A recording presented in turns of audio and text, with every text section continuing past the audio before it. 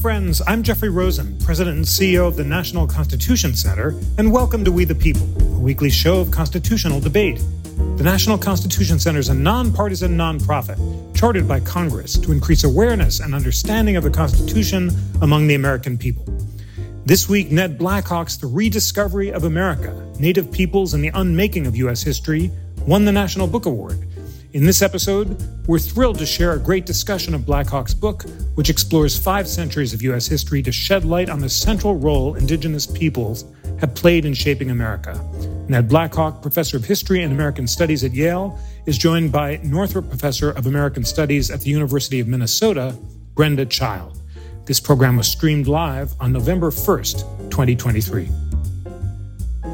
It is a great honor to introduce our panel. We have 2 of America's greatest historians of Native Americans and American history here to teach us about the central contribution of that history from before the founding to today. Ned Blackhawk is the Howard R. Lamar Professor of History and American Studies at Yale, where he's faculty coordinator for the Yale Group for the Study of Native America. He's a member of the Tomoke tribe of Western Shoshone Indians of Nevada. And we're here to discuss his path-breaking new book, The Rediscovery of America, Native Peoples and the Unmaking of U.S. History. This important work has won widespread acclaim as our generation's leading account of the role of Native people throughout U.S. history. It's a finalist for the National Book Award, and it's a great honor to host Professor Blackhawk. And here to discuss the book is another of America's greatest scholars of Native American history. Brenda Child is Northrop Professor of American Studies at the University of Minnesota, where she has chaired the Departments of American Studies and American Indian Studies. She is the author of several landmark books, including Boarding School Seasons, American Indian Families from 1900 to 1940, Holding Our World Together, and My Grandfather's Knocking Sticks. Her new book project is The Marriage Blanket, Love, Violence, and the Law in Indian Country. Welcome, Ned Blackhawk and Brenda Child. It is a great honor to host you. Ned Blackhawk, my goal in this discussion is just to put as much of the history that you discuss in your path-breaking book on the table so that our audience can learn from it. There are many places we could begin, but I'm going to pick the moment right before the American Revolution that you say marked the first American Revolution. And you tell the story of the Paxton Boys, a group of white settlers in Pennsylvania who rose up and rebelled against British officials because they identified themselves as settlers. And this, combined with other uprising of settlers in the 1760s, you describe as the real beginning of the American Revolution. Tell us about that and then begin this crucial story of the central role of Native Americans in U.S. history from the Revolution on up. I'm delighted to be here, Jeffrey. Thank you for that warm and generous introduction. It's a real honor to partner with your acclaimed institution this way, and I'm extremely delighted to be joined by my friend and colleague, Brenda Child, in this conversation. You're pointing to one of the central features of the first half of this book that opens in the aftermath of a cataclysmic global war known as the 7 Years' War, often referred to in American history as the French and Indian War. And there have been many scholars who've written about that conflict and its aftermath, but none has sufficiently carried forward, I feel, some of the implications of these studies to reorient more broadly narratives of the American Revolution. And as we approach 2026 and get ready for the 250th anniversary of the birth of the Republic and the proclamation of the Declaration itself, I think it's imperative that we look to this interior history and do so in part to see where the Declaration's anti-Indigenous ideologies originated. And it's not really well known, except in particularly Native American studies circles and within Native American communities themselves. But the culmination of the Declaration of Independence sits with the inhabitants of our frontier, whose antagonists are not the crown itself, but, quote, merciless Indian savages whose known role of warfare is an undistinguished destruction of all. So that language and culminating concern animated the founders inherently. And most kind of conventional narratives of American history, political development, and kind of revolutionary formation have not really adequately assessed it.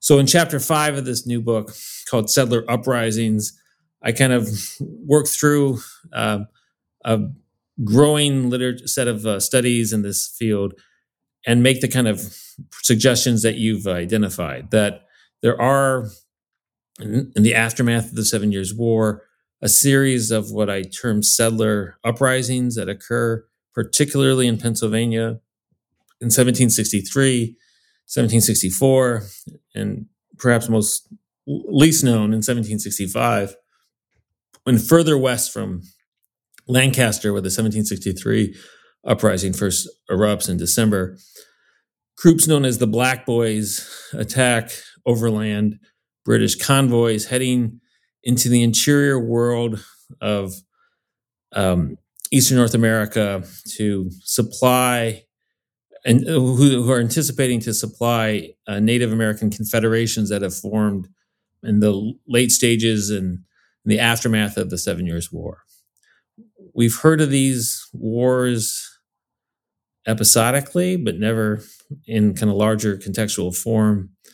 But the summer of 1763 saw the outbreak of something known as Pontiac's War, which engendered such hostility and fear among settler communities in Western Pennsylvania, about 1,000 of whom were displaced because of the conflicts, that they brought with them sets of grievances, fears, and hatreds that ultimately found their way into the Declaration.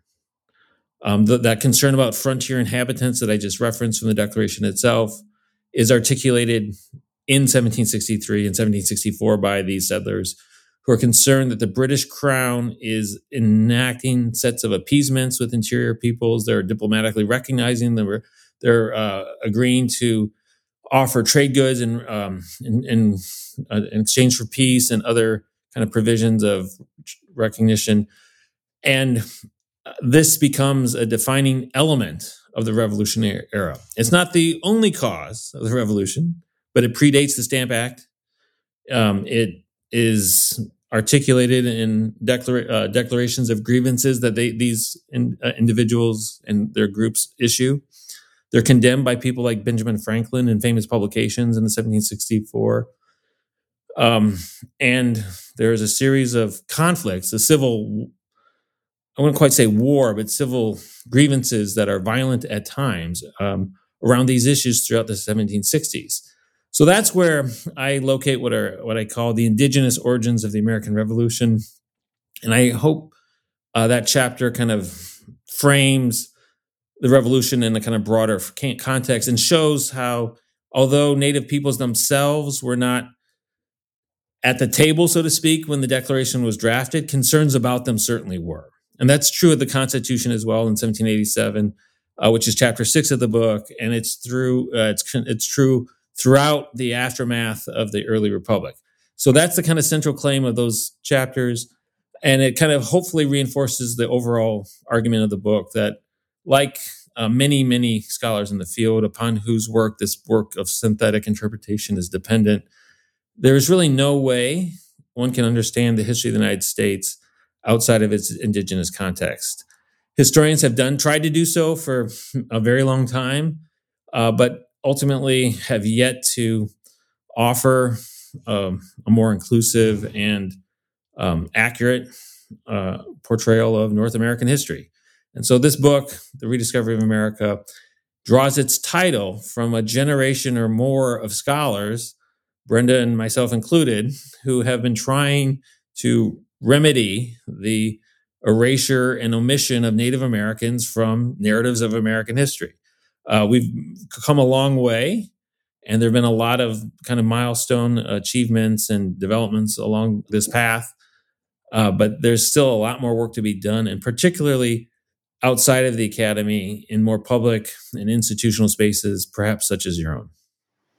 Thank you so much for that. And that remarkable invocation of the language of the Declaration itself, accusing the king of having induced Native Americans to rise up against the frontier inhabitants, is one of the examples of how you transform our understanding of the Declaration and of the Constitution by reinstating the centrality of Native Americans in that story. Brenda Childs, tell us, first of all, about this broader effort Ned Blackhoff describes to return in historiography the centrality of Native Americans to the American story.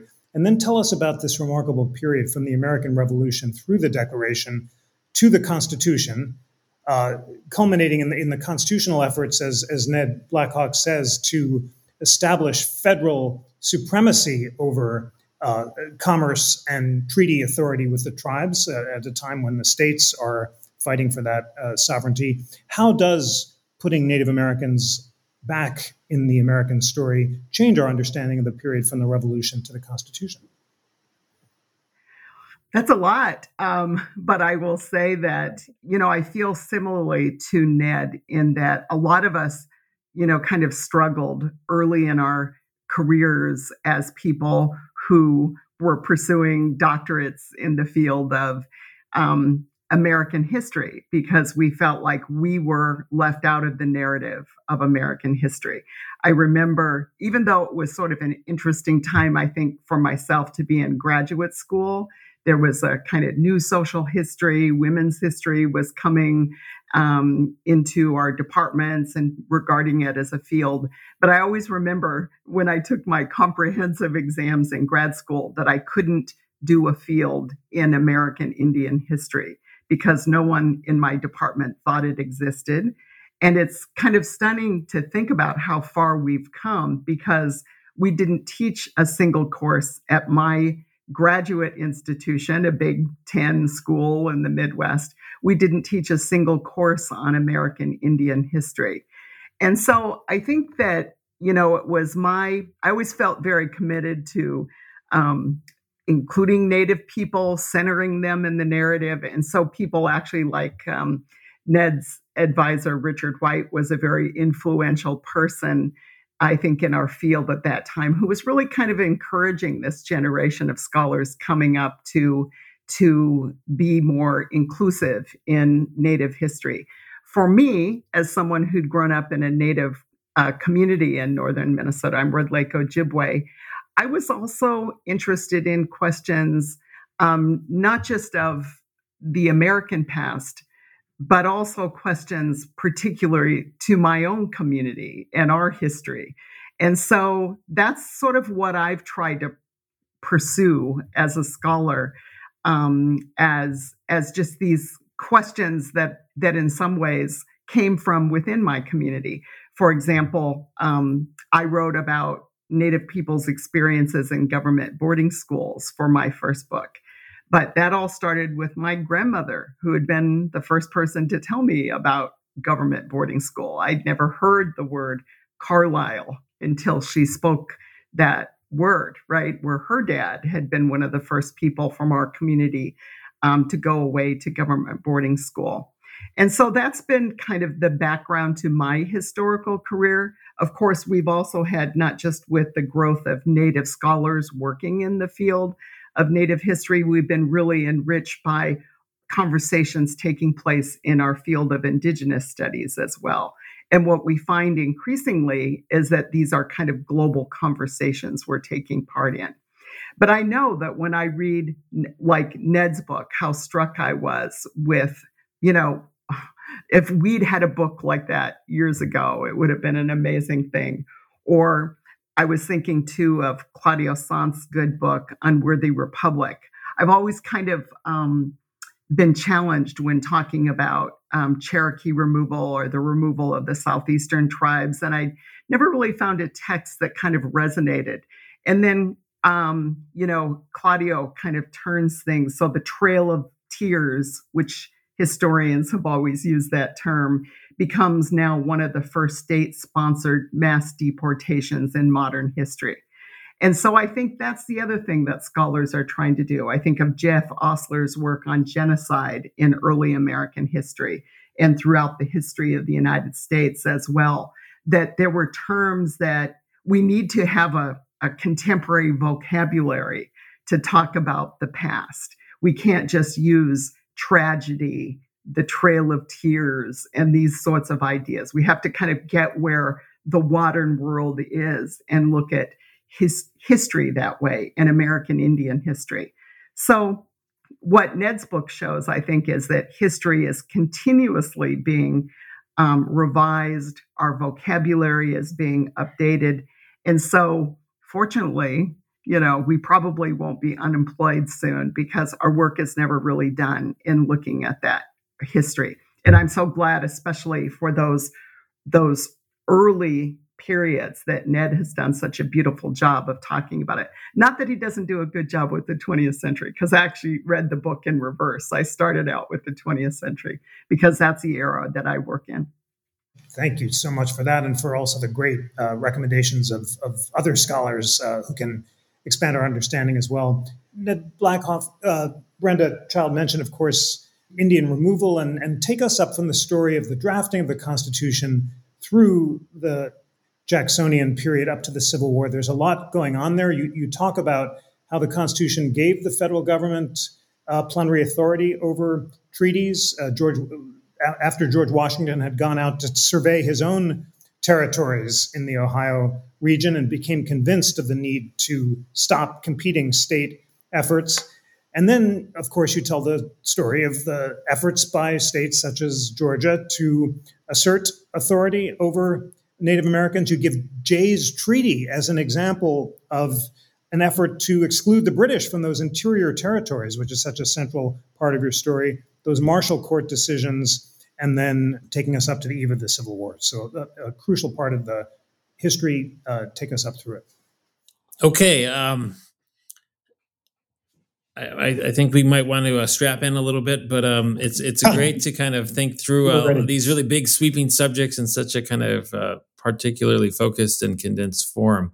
The book is divided in half. The first 6 chapters chronicle what is kind of commonly referred to as U.S. colonial history, or the history of Native imperial relations in my telling. It's titled Indians and Empires, and it extends from the Spanish colonial period through the formation of British and French imperial worlds, and then across the long 18th century, culminating with the drafting and ratification of the Constitution, which is chapter 6. And so I'm kind of presuming that many of your audience members are interested in constitutional history in a particularly kind of essential or elemental way. So that chapter may help kind of frame this subject a bit, maybe familiar to the specialist, but perhaps unfamiliar to others.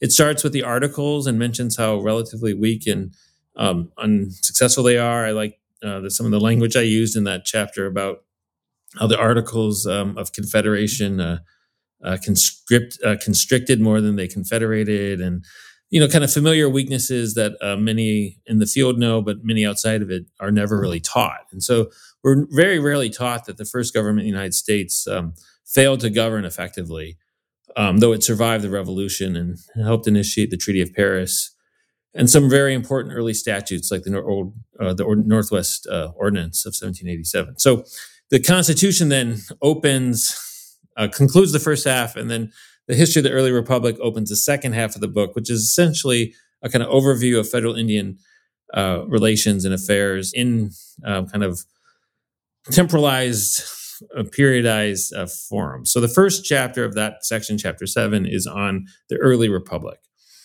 And I kind of forced myself to try to make sense of a lot of competing themes and kind of debates and understandings in this subject matter. And I drew upon some kind of studies of the formation of American kind of racial legal categories.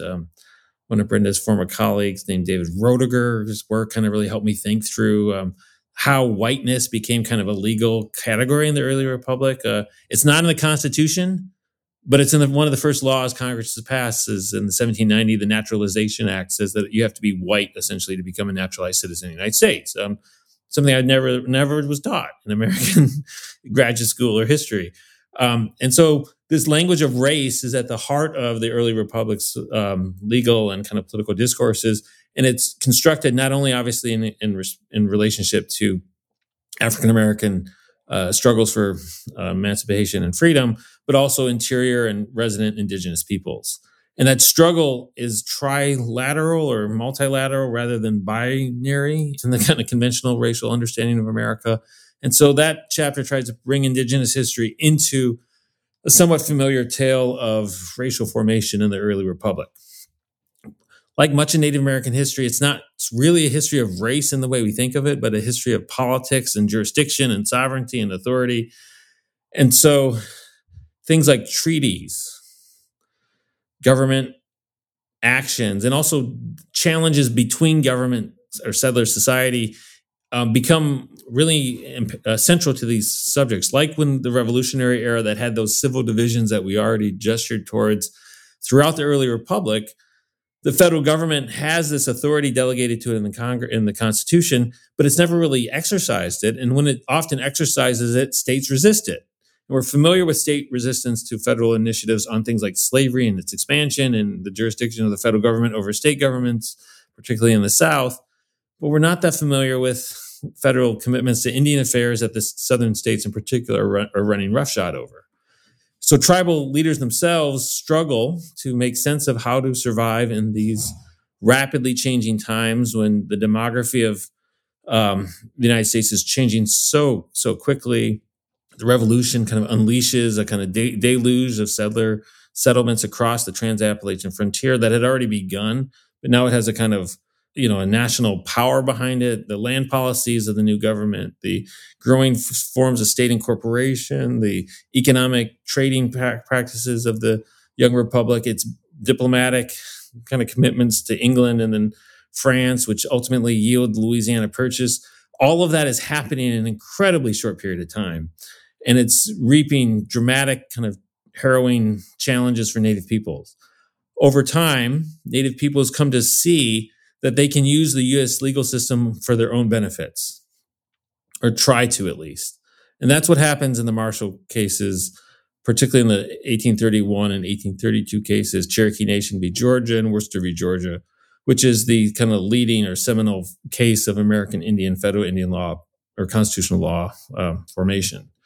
It's a little technical to kind of get into the details, but essentially the Cherokee Nation say to the federal government, look, your Constitution says we are like foreign nations. State of Georgia can't have any jurisdiction over us. And Marshall, Chief Justice Marshall in that case says, no, you're not a foreign nation. You're a domestic dependent nation, whatever that means. You're thus under the jurisdiction of the federal government, but not independent from it. But you're not under the jurisdiction of the state government, we learned the next year in the Worcester case, which involves a U.S. missionary. So can the state of Georgia enforce laws over Indian communities that affect U.S. citizens? Justice Marshall and the Supreme Court say, no, you can't. But Andrew Jackson says, yes, you can. And Andrew Jackson won't support the case, as we all know, and thus leads to, as Brenda mentioned, the mass deportation of indigenous peoples from the South with essentially federal sanction.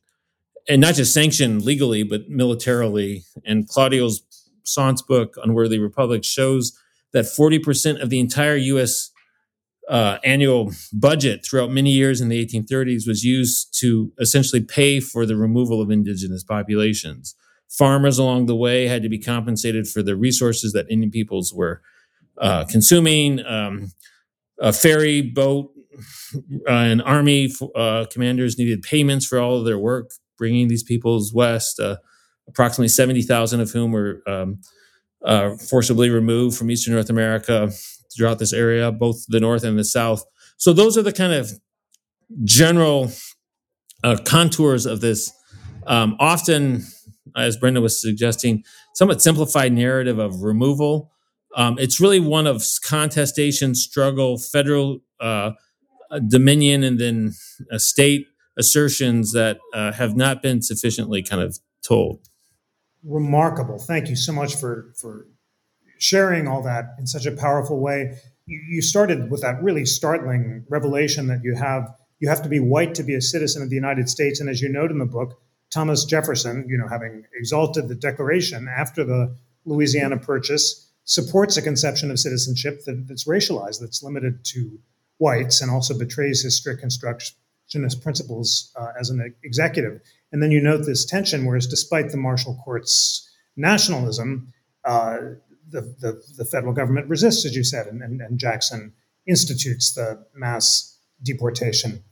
Brenda, what context can you shed on this crucial period? It's such a striking statistic that 40% of the U.S. annual budget was spent on Indian removal, but how was it that Jacksonian political resistance to the Marshall Court led to this mass deportation? What was the intersection between the Supreme Court and the executive branch during this period? And how did the legal status of Native Americans change between the founding and the Civil War? Yeah, so I'm someone who works, like I say, on some of these same issues, but for a slightly later period of time. And one of the things I always like to tell my students who seem to be very surprised at this news, that my grandparents were not citizens of the United States, right? So these issues of citizenship and Indian removal, we have all these are continuing stories that plague Native people into the later part of the 19th century and even into the 20th century. My own grandfather, for example, was removed from central Minnesota in the early 20th century when they were trying to kind of force Ojibwe people out of that region of the country. And so I like to kind of call him a political refugee, because we don't really think of Native people as having a status, anything like that. But he was forced out of his homeland, and then he was moved to a reservation, White Earth, with his immediate family, his brothers and his father. And they kind of had to create a new life for themselves. And even though that was only 150 miles away from where he was dispossessed originally, it's still a big deal, especially how, when you think of movement and the circulation of people at that time, that was such a big deal. So this is what Native people are faced with, the continual kind of threats of dispossession, removal. This is what our leaders are dealing with in our communities. And I think back to my own community, this Ojibwe community way up in northern Minnesota, in the year, here where I am today in Minneapolis, St. Paul. I teach at the University of Minnesota. We're here in this location because we're at the confluence of the Mississippi and the Minnesota rivers. And I always tell students, this is why the big real estate boom happened right here, right? This is one of the big geographic centers here in the Great Lakes. But very soon after settlers began moving into Minnesota, and there was a huge demographic shift in a short period of time, there was a big war almost immediately, and a lot of what Ned's book is about, even though I think it's a great book and in the end very optimistic, there's a lot of violence throughout this history. And in Minnesota, we like to think of ourselves as nice Midwestern people, and so forth. But I say it was really, Minnesota's founded on one of the bloodiest Indian wars in the history of our country. In 1862, we had the largest mass execution in the history of the United States when Dakota men were hanged in the aftermath of this war. So that's 1862. And so here my tribe is up in northern Minnesota, and you think, oh, we're out in the forests and harvesting wild rice and life is still good.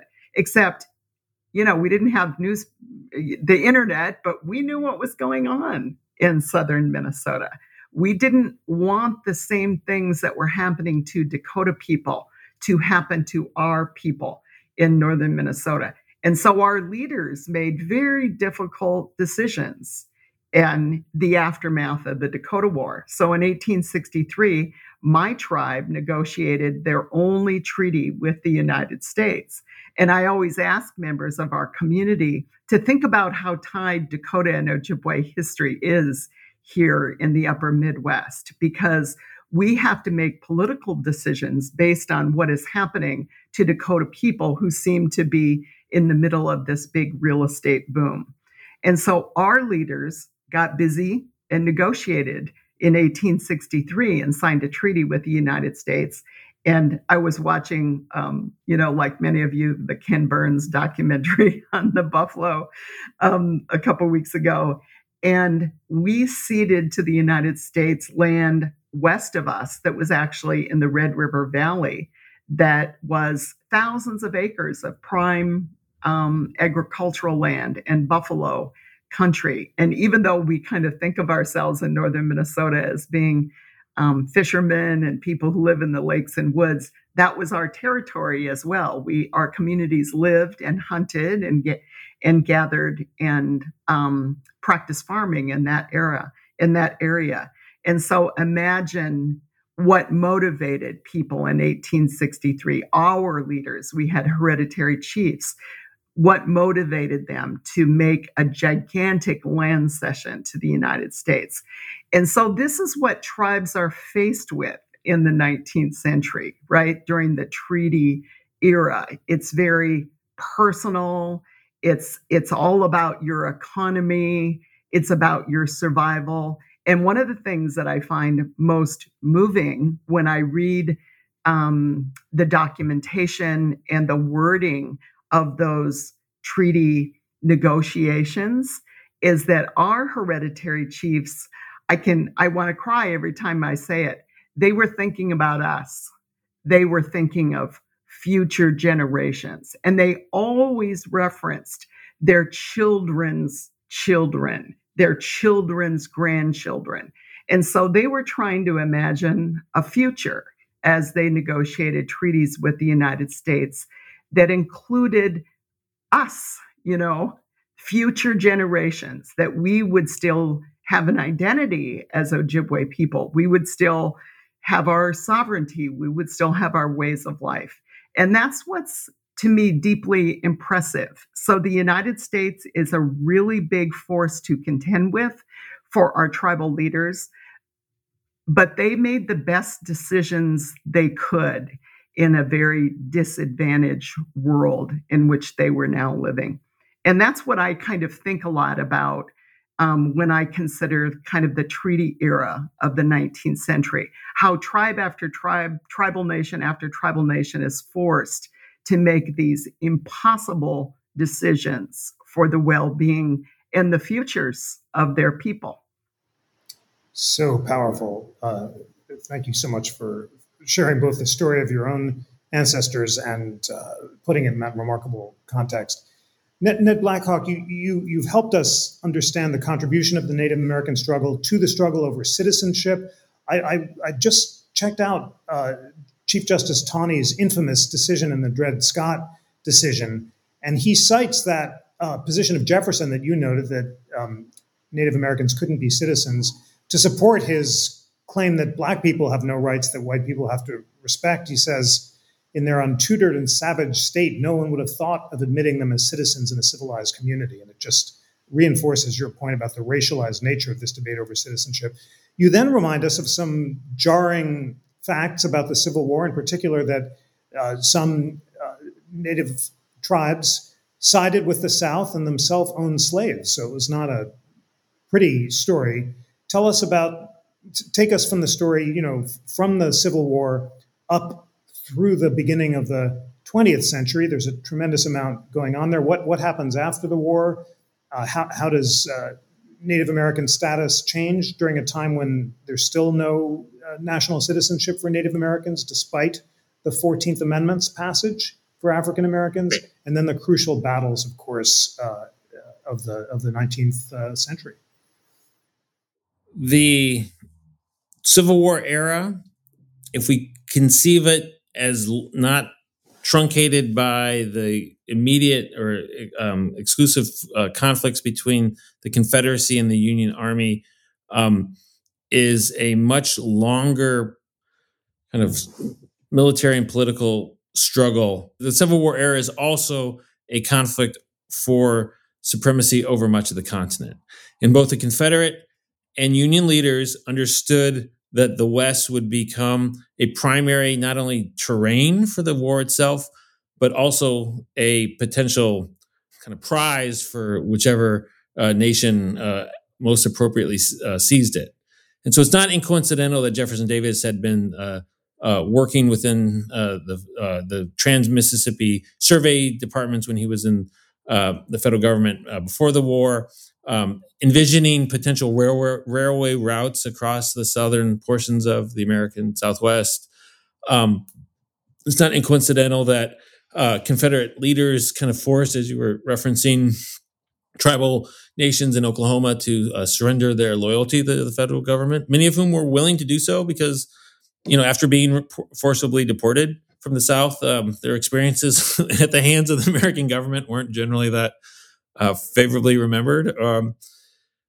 And the kind of central, I think, takeaway one might want to really kind of marinate on is that the United States in 1860 was a far different place than it became by the end of the war, the conflict between the North and the South in 1865.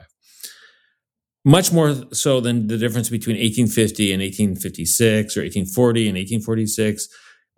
The differences that came to the Union during the Civil War were seismic and transformative in ways that we may have been taught, but never fully, I think, registered or comprehended. And I'm not saying that I comprehend and register them, but I think we as a national community need to do more to do so.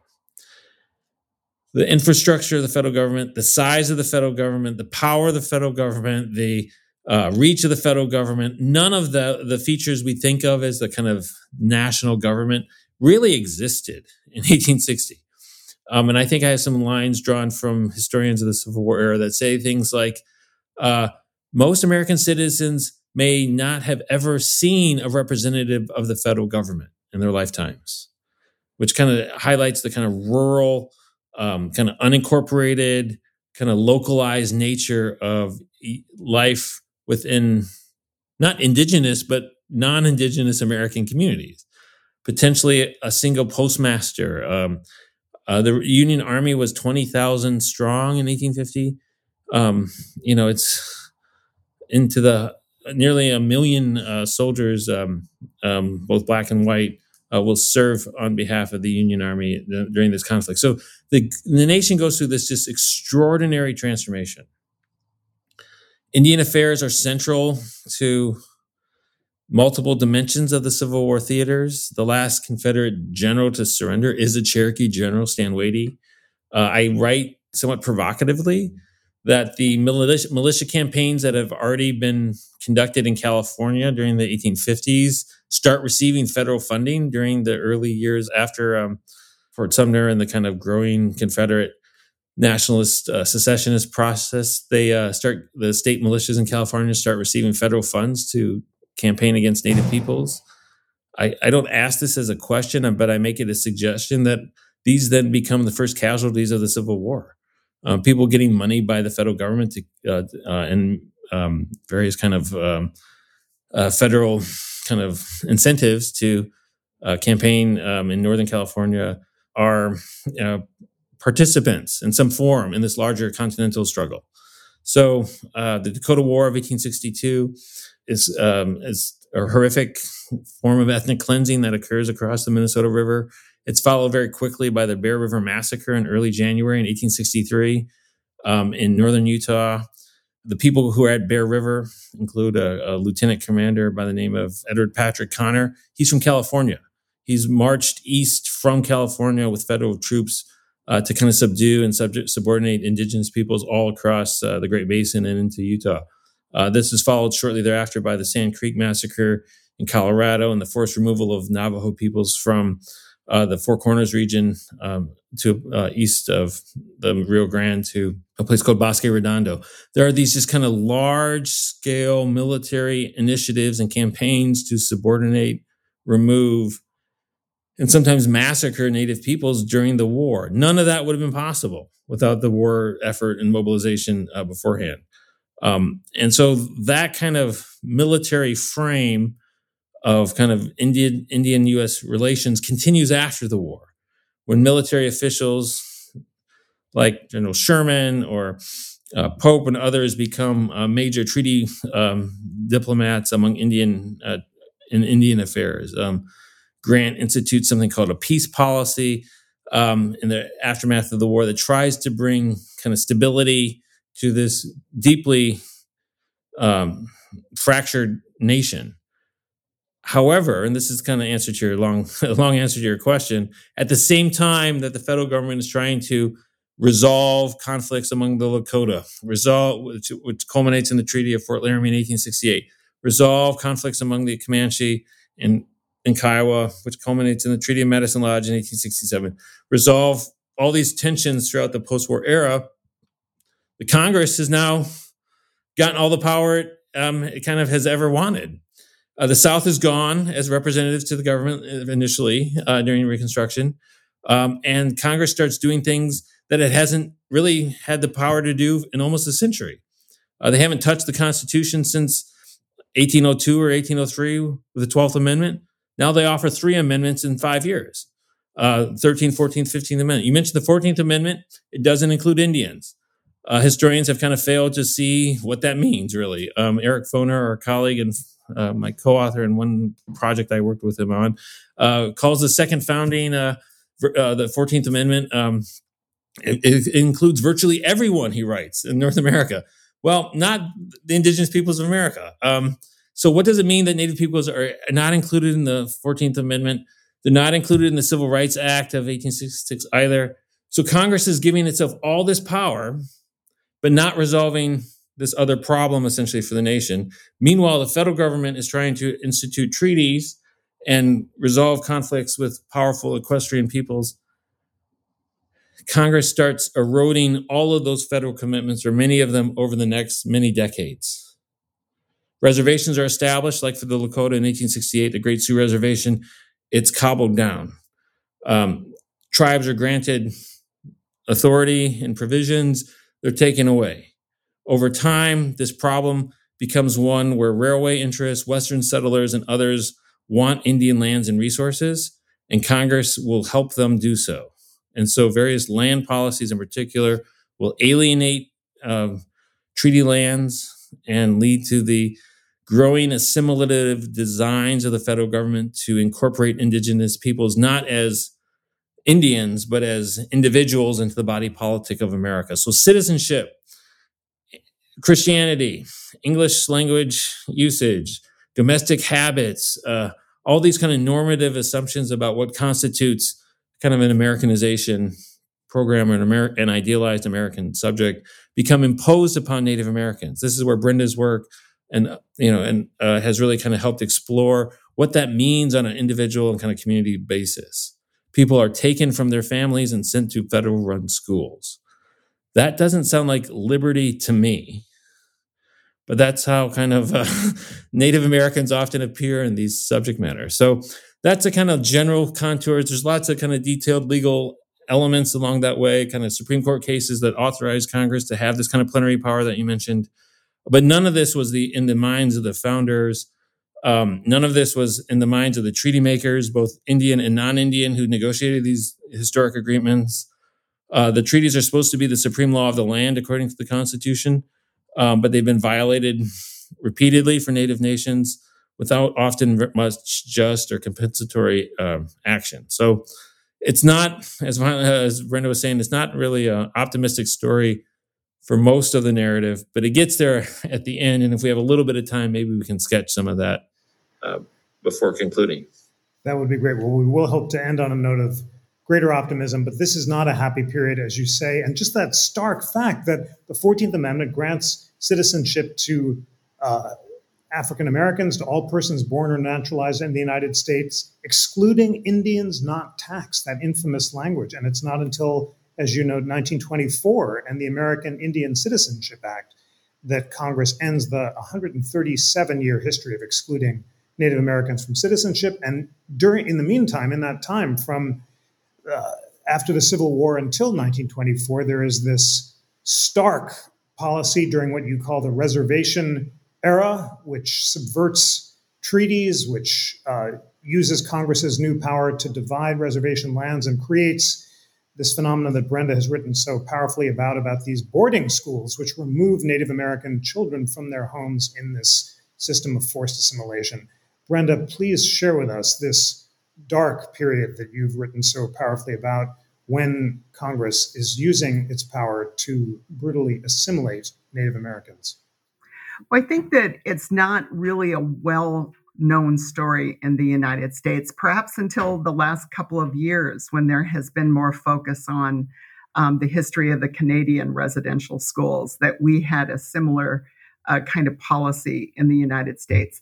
And I like how Ned has written about this in The Rediscovery of America also, because he's always very careful to connect this to the big picture of what's going on. So there's with my work, I've tried to talk about individual people, what happened to students, the hardships and the deaths of students. But there's also a bigger picture, because you have to remember that the boarding school era, if you think of Carlisle as being the first of these institutions founded in 1879, this is still the Indian Wars are taking place. Some of the first children at Carlisle were the children and the young people from the incarcerated Apache people who were imprisoned in Fort Marion in Florida, in St. Augustine.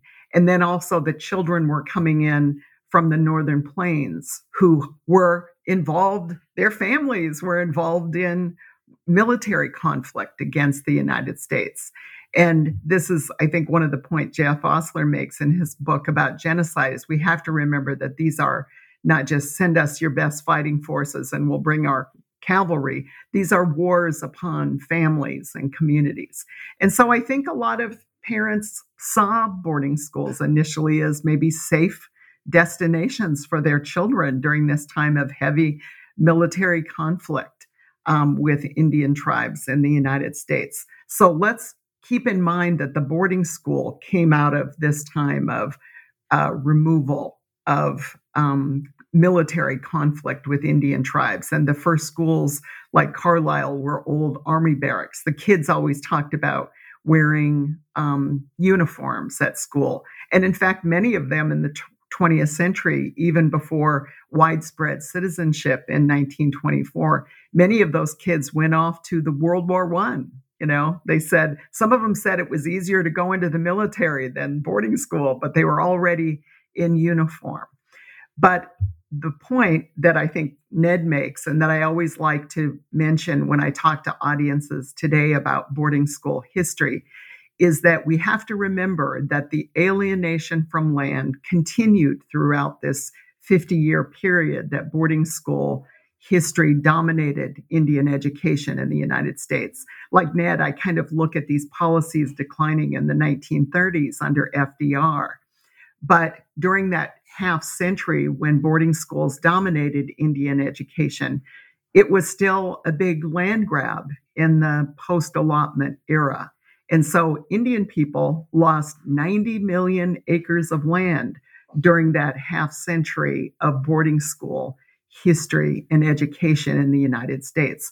So I never want to look at these policies as apart from one another. They went hand in hand. The General Allotment Act of 1887 and the boarding school program. So it's another plan for dispossessing Indians. Not only is it cultural assimilation, but it's also the message. You don't really need your homeland anymore. You're, as Ned says, you're going to become a citizen of the United States and enter and not really be a tribal person anymore.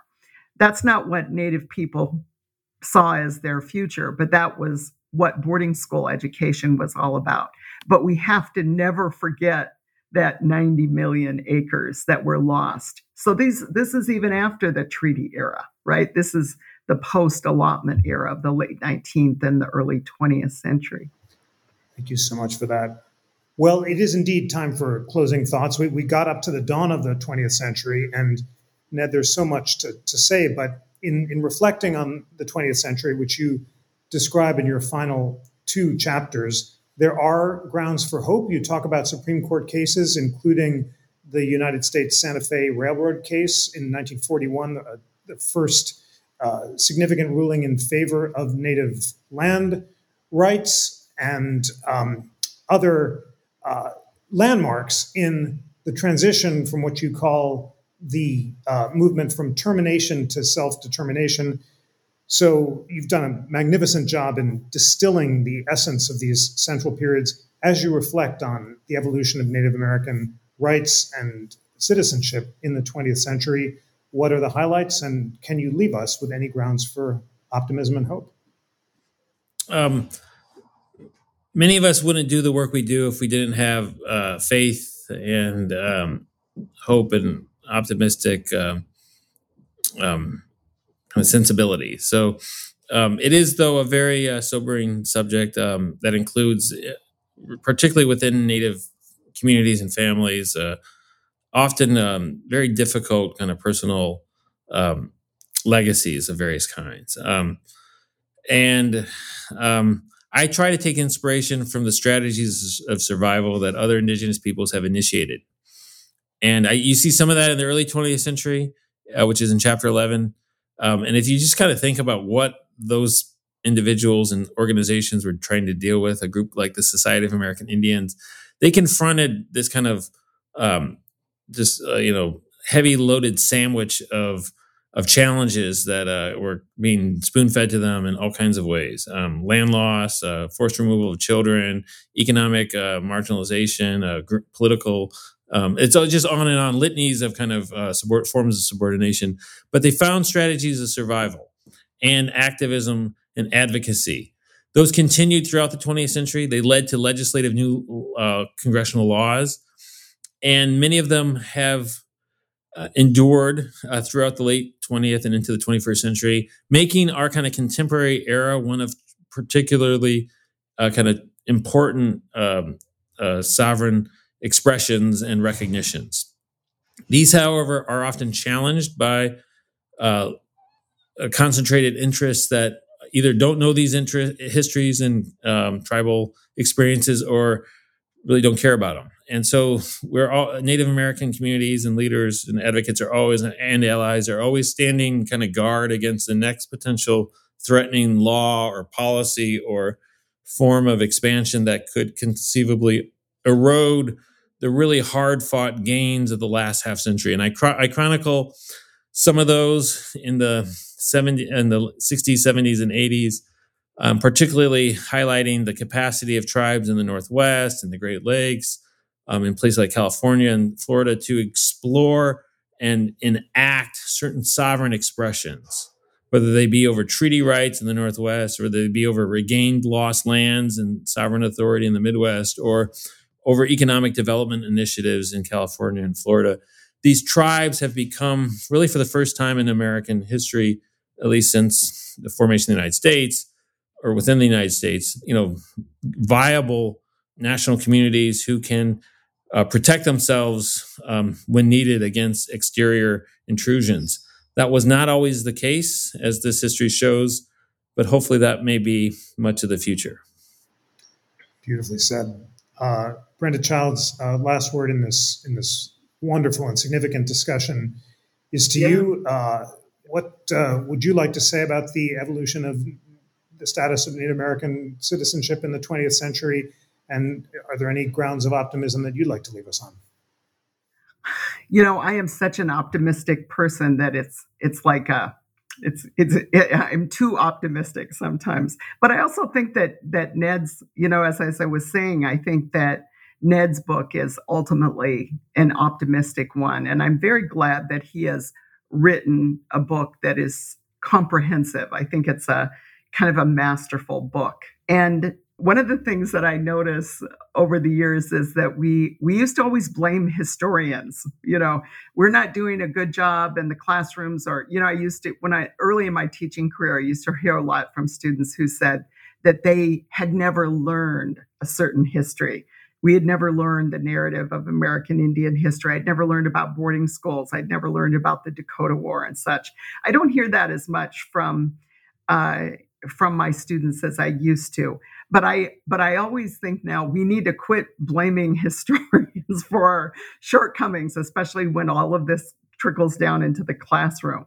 Because I like to tell people these days that we're kind of living in a golden age when it comes to the writing of American Indian history, right? I was mentioning several books today, Jeff Osler's book on genocide, Claudio Sant on removal, Michael Witkin, our colleague's book called Seeing Red.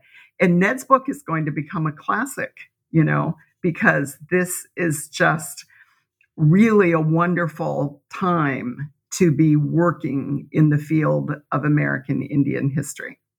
Bravo.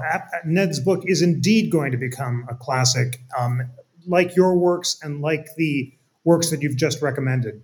Dear National Constitution Center friends, thank you so much for taking an hour in the middle of your day to learn about American history in all of its challenges and complexities. And your homework assignment is the obvious one. Read Ned Blackhawk's book. You will learn so much. And by taking the time to educate yourself about American history and all of its complexity, you will learn and grow and be better able to create a more perfect union in the future. Ned Blackhawk, congratulations to you for this path-breaking contribution to our understanding of America. Thank you, Brenda Child, for your significant and remarkable contributions. It was an honor to host this conversation, and we'll look forward to convening soon. Thanks to all. Thank you. This episode was produced by Lana Ulrich, Tanea Tauber, and Bill Pollack. It was engineered by the National Constitution Center's AV team. Research was provided by Samson Mastashari, Cooper Smith, Thomas Vallejo, and Yara Derese. Please recommend the show to friends, colleagues, or anyone anywhere who's eager for a weekly dose of constitutional debate. And if you enjoyed this episode, please subscribe to Live at the National Constitution Center on Apple Podcasts or your favorite podcast app. That's the live feed of all of our great town hall programs. Sign up for the newsletter at constitutioncenter.org/connect. And always remember that the National Constitution Center is a private nonprofit. We rely on the generosity of people from across the country who are inspired by our nonpartisan mission of constitutional education and debate. Support the mission by becoming a member at constitutioncenter.org/membership, or give a donation of any amount to support our work, including the podcast, at constitutioncenter.org/donate. On behalf of the National Constitution Center, I'm Jeffrey Rosen.